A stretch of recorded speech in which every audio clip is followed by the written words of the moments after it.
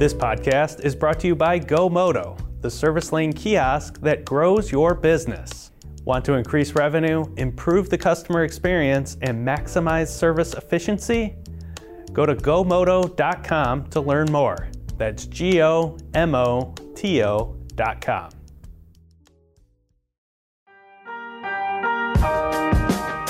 Hello, and welcome to Daily Drive.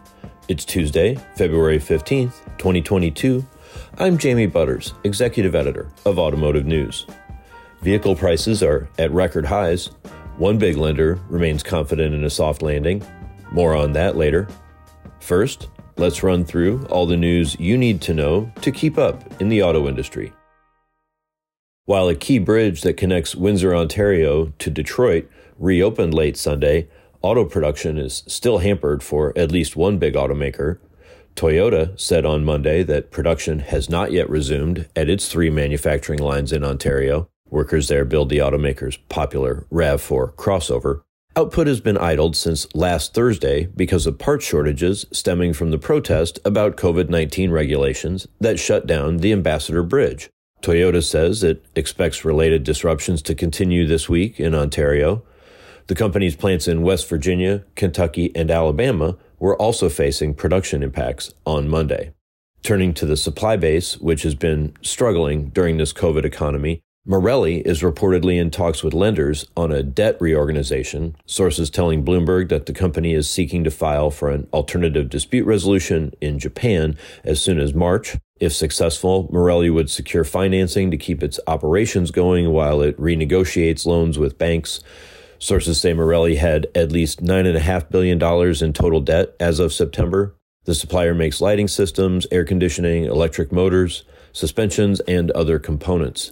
Nissan and Stellantis are among its biggest customers. In the U.S., inventory levels stayed largely flat last month as automakers deal with slowing sales and lingering production issues. Cox Automotive estimates dealers began the month with 1.04 million new vehicles in inventory. That's a 35-day supply, same as they had at the start of the year. It's less than half the 2.8 million vehicles on hand a year earlier. General Motors is doubling its investment in its climate equity fund to $50 million. The fund is designed to help close equity gaps in the transition to electric vehicles. GM established the fund 8 months ago and since then has supported 21 nonprofit organizations that are implementing solutions for a zero-emissions future. From $50 million to more than $5 billion, Elon Musk reported that he gave about $5.7 billion worth of Tesla shares to charity in November. An unidentified trust was involved in the transaction, and the name of the charity wasn't disclosed in the regulatory filing. But around the time of the donation, Musk had suggested he'd sell stock if the United Nations could prove it would help solve world hunger. That came after the head of the organization's food aid arm suggested billionaires like Musk should make a one-time donation. And that's the news you need to know. High used vehicle prices have some analysts warning of a crash in values. After the break, I asked Doug Timmerman of Ally about the risks.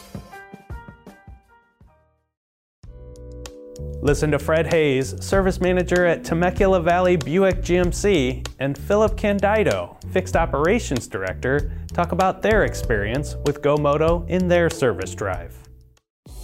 Before GoMoto, the backups in the service lane were due to not being able to get to the customer in a timely manner.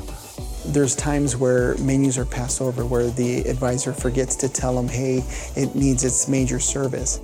And now with the GoMoto, customers are presented with a maintenance package every time.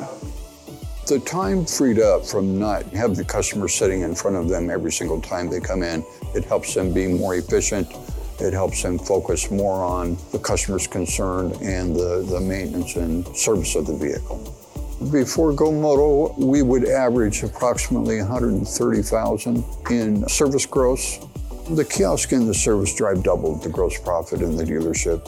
It's amazing, 100%. Using the GoMoto kiosk makes the dealership more profitable. Want to increase revenue, improve the customer experience, and maximize service efficiency just like Temecula Valley?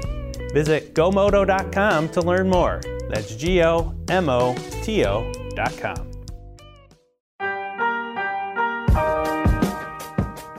Welcome back to Daily Drive. I'm Jamie Butters.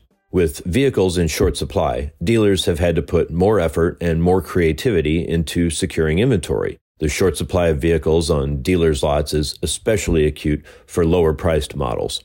So dealers are buying from consumers, buying from each other, whatever it takes to have the vehicles people need. Despite historic inflation levels and the prospect of rising interest rates, Doug Timmerman, president of Dealer Financial Services at Ally, says consumers are in good shape and the industry is poised for outperformance.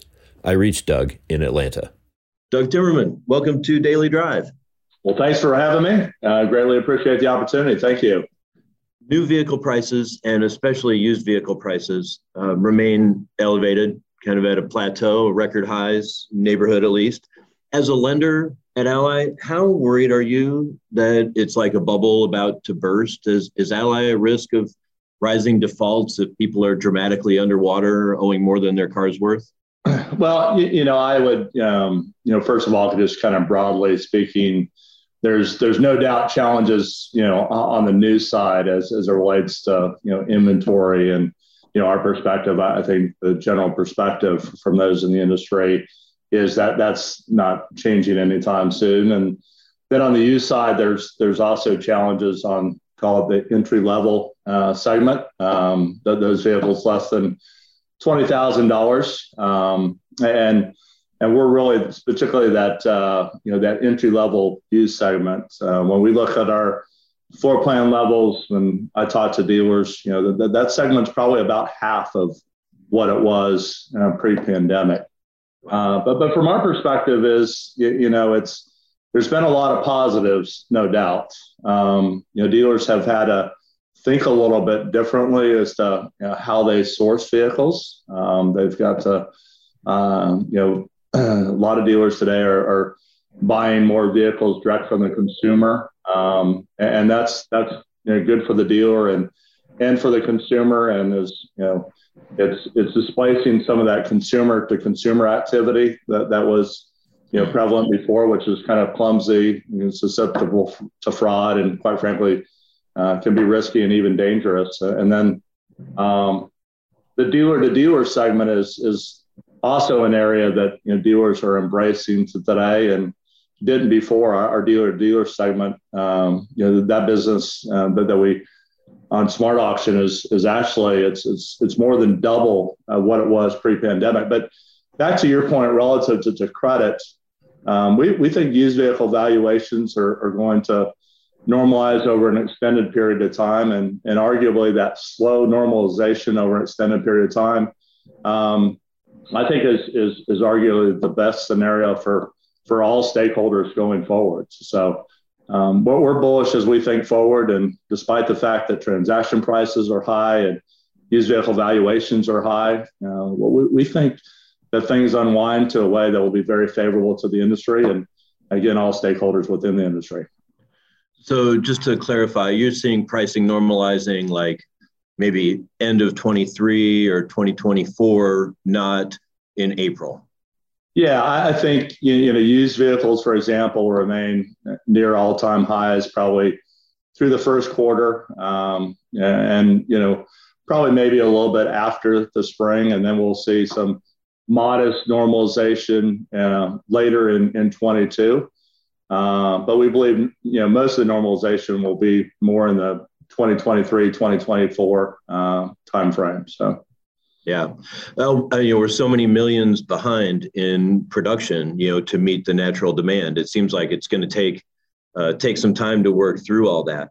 At this point, are used vehicles a bigger share of your retail auto lending compared with 2019 or 2020? Yeah, we've actually, even before the pandemic, we put a little bit greater focus on this used segment. One, it's a very important segment to the dealers. Obviously, as you kind of just think about how the quality of vehicles evolved, more consumers have kind of taken notice of the used vehicle as being a better fit for them, and so we had been riding that kind of that trend pre-pandemic, and then of course during the pandemic and with all the supply constraints, the entire industry is focused more towards the used segments. And so it's tied very well to what our focus was pre-pandemic, and obviously it's certainly a focus point for our dealer customers today, and it's certainly a focus point for us as well. But yeah, we will finance more used vehicles than we will new vehicles. But that trend could change over time, and obviously, the good thing for us is being an independent finance company, we can be very flexible and nimble and move as the needs and wants of our dealer customers evolve. And if that moves more towards the new side, obviously we can evolve that way as well. Sure, absolutely. But no, what you're saying about the used market just becoming bigger in general makes a lot of sense when you think about how the quality of vehicles, just improves, year after year, decade after decade. They're so much longer lasting than they used to be. They're going to be out there and available to change hands. You mentioned earlier about dealers, buying more used vehicles, getting inventory from each other, buying more directly from consumers.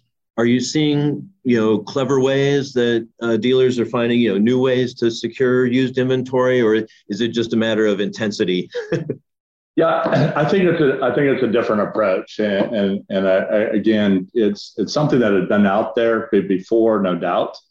But given the fact that obviously the supply of new vehicles very tight, and given the fact that quite frankly used vehicle supply is tight as well, dealers just have to think a little bit differently. And there's been some players in the market that have been very good at buying direct to the consumer.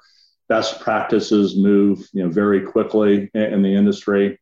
It's a great way of sourcing used vehicles, being obviously buying directly from the consumer, and I think it's probably one of the things that as you think through all the things that have kind of come about during the pandemic and best practices, I'm hopeful the industry continues to embrace it, because again, it's a great source for dealers, and it's a great service for consumer, because again, the consumer to consumer segment actually is fairly good size segment relative to sales activity with used vehicles, and dealers facilitating that, it's just so much better than going direct to the consumer and buying a vehicle. Why do you say it's better? Because they have the equipment to inspect and improve the vehicles, or just make sure all the paperwork gets done correctly? What are the advantages of dealers getting involved in this? I think it's all of it. One of our mantras is do it right, and obviously dealers do it right as it relates to handling all the things around a transaction of selling or buying a vehicle, and it can be complicated. Obviously, you got to get it titled, you got it registered, you got to make sure that the vehicle is appropriately reconditioned. But consumer sales activity has always been a little bit clumsy. It's always been susceptible to fraud. Quite frankly, can even be risky and dangerous. So dealers playing that role and paying a fair price for a vehicle, it's just a great consumer value proposition for sure. So Doug, what's your sense of consumers' overall financial health? A lot of folks were really flush with cash during the earlier days of the pandemic when they couldn't go out and spend any money. Now inflation is revving up, especially for automobiles, but for everything, it seems like. Where does it all sort out in your book? Well, it's a little bit like the comments I had relative to normalization over an extended period of time and used vehicles. I think we'll also see credit normalizing over an extended period of time as well. Consumer is definitely healthy. Jobs are readily available. Wages are growing. Consumer balance sheets are in good shape. Obviously, if you look at credit performance is have been outperforming. I think from our perspective, my perspective, I think the most important takeaway is we see the forward trend to be a trend towards normal versus a trend towards a time of credit stress, and that's important. Obviously, normal times are really good for us, good for the industry, we're really, I think, just in this time in between where we'll be in a period of outperformance. But it's good to see the consumer being healthy from a credit and financial perspective, and obviously is confident. And of course, the combination of those two things is driving really strong demand, and of course demand exceeding the supply has been good for the industry, and I think very good for the outlook as well. So one last question. You talked about, things gradually returning to normal. What is normal when it comes to interest rates? It seems that we've had such a free money policy for so long. Now Fed signaling some interest rate increases this year. Are you concerned that will, exacerbate the affordability issue, or do you feel like overall it's something that can be absorbed?